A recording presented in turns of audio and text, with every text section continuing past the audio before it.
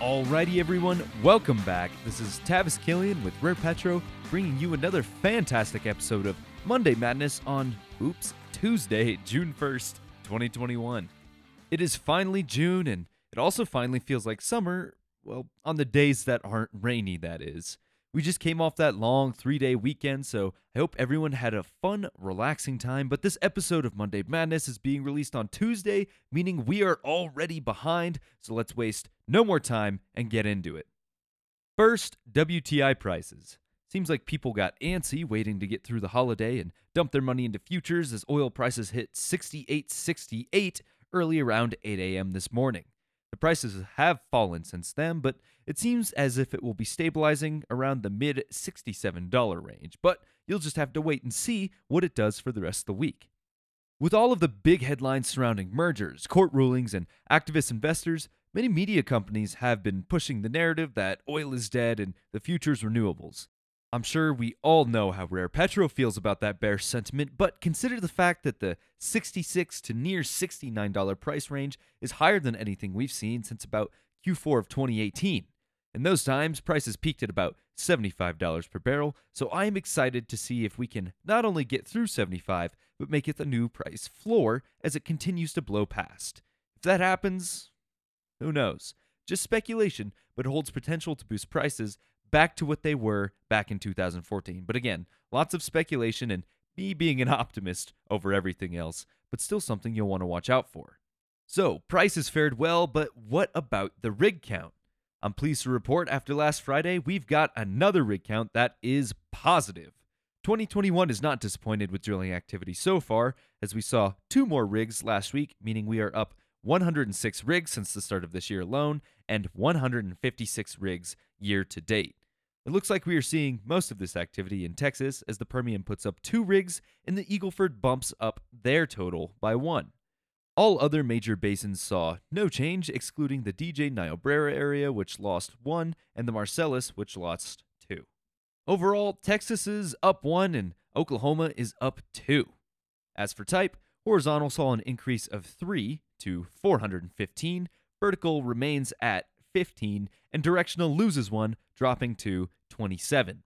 Of the wells being drilled, nearly 80% will be oil wells, and the other 20 fall into that natural gas category. Overall, we saw the Permian grow, typical, and not a whole lot else change. Another week of positive numbers, so I will not be complaining at all. So far, we've seen great pricing and a good rig count. Can we go 3 for 3 on good news related to our statistics? The API and EIA say, you sure can. The most recent inventory reports show that the API overestimated their drawdown as they saw a 439,000 barrel inventory decrease, and the EIA underestimated their prediction after reporting a 1.66 million barrel drawdown. A great week for statistics, it seems. Both agencies predicted about 1 million barrels in drawdown, and I would say if you averaged out their numbers, it would be about right. Fortunately, it seems that we are slowly chipping away at the huge inventory builds from March, but bringing down the total nonetheless. Still, last week we saw a build of about this magnitude, so everything balances out in the end. In terms of our refined products, gasoline continues to play with our emotions as it takes another small dip, bringing itself right up against the lower boundary of its 5-year range. This could be a result of the gasoline panic buying from the past couple of weeks, but who can really tell? All I'm saying is that the video I saw yesterday of a man filling a tarp lining his truck bed with gasoline does not bode well for the rest of us for more reasons than I can even begin to count. Distillates also took a bit of an inventory dip, but that is something to be expected around this time of year, and it is at totals that are consistent with the past.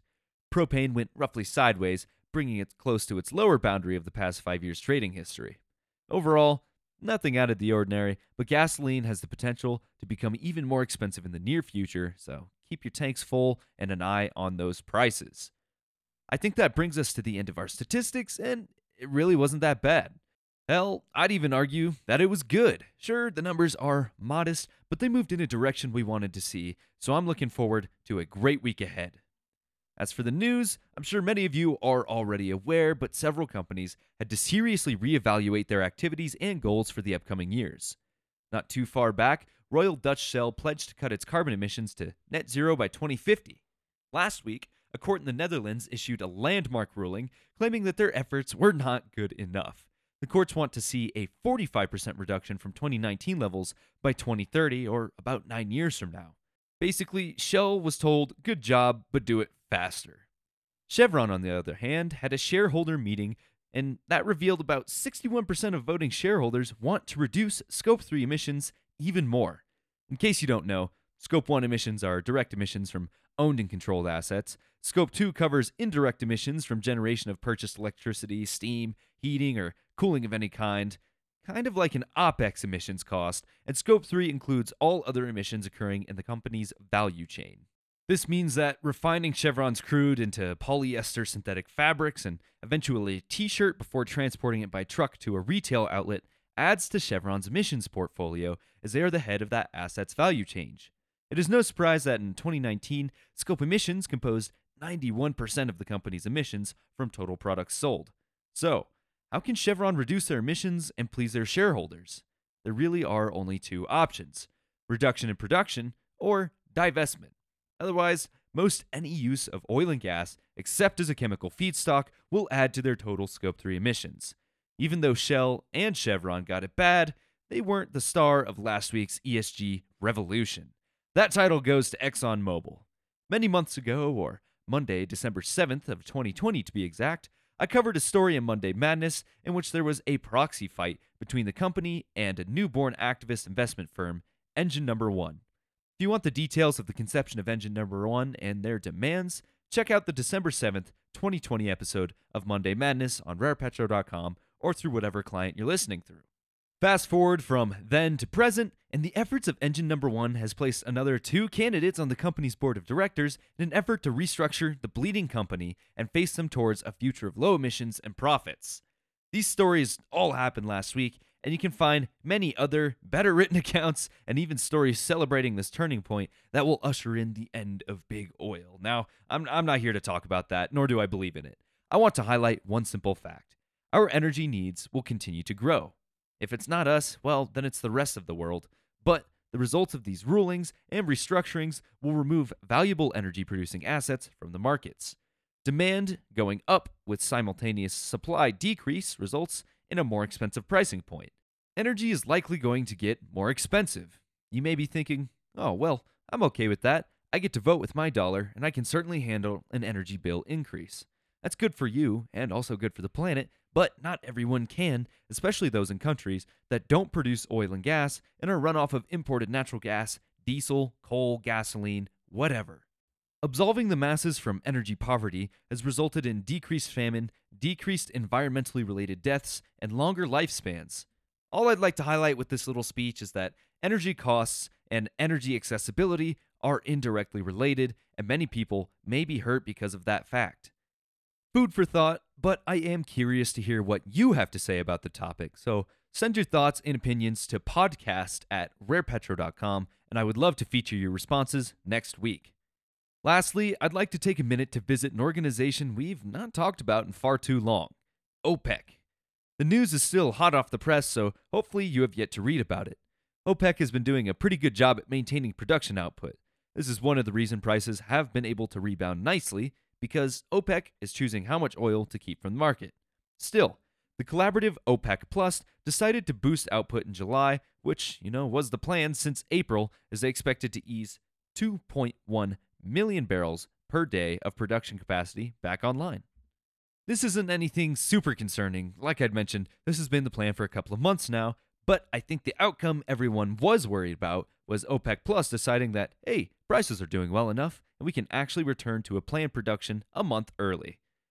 Oil is up 30% on the year and sitting at 2-year highs after all. Many commodities research groups at this point have highlighted a much more concerning aspect: just how much oil is Iran bringing to markets despite trade restrictions and sanctions, and how will that change when those are lifted? Iran is now in discussions with 6 world powers to enter back into the old 2015 nuclear deal. They have simple demands. They just want to be allowed to trade freely, especially oil, if they do rejoin the deal.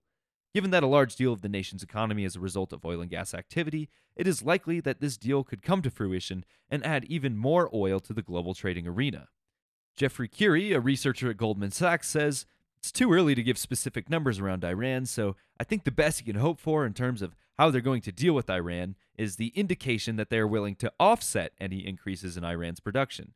That could be the positive upside surprise coming out of this meeting.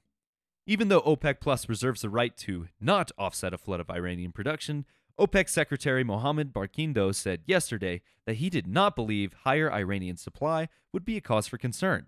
At the end of the day, there's no way around the fact that oil and gas is necessary and everyone is chomping at the bit to get back to normal production levels. Sure, it could pose a shock for some pricing benchmarks, but with the decreasing production resulting from companies looking to target their Scope 3 emissions, it just might be offset. That raises another question. If all of the American and European supermajors decide to curb production, someone else surely benefits, no?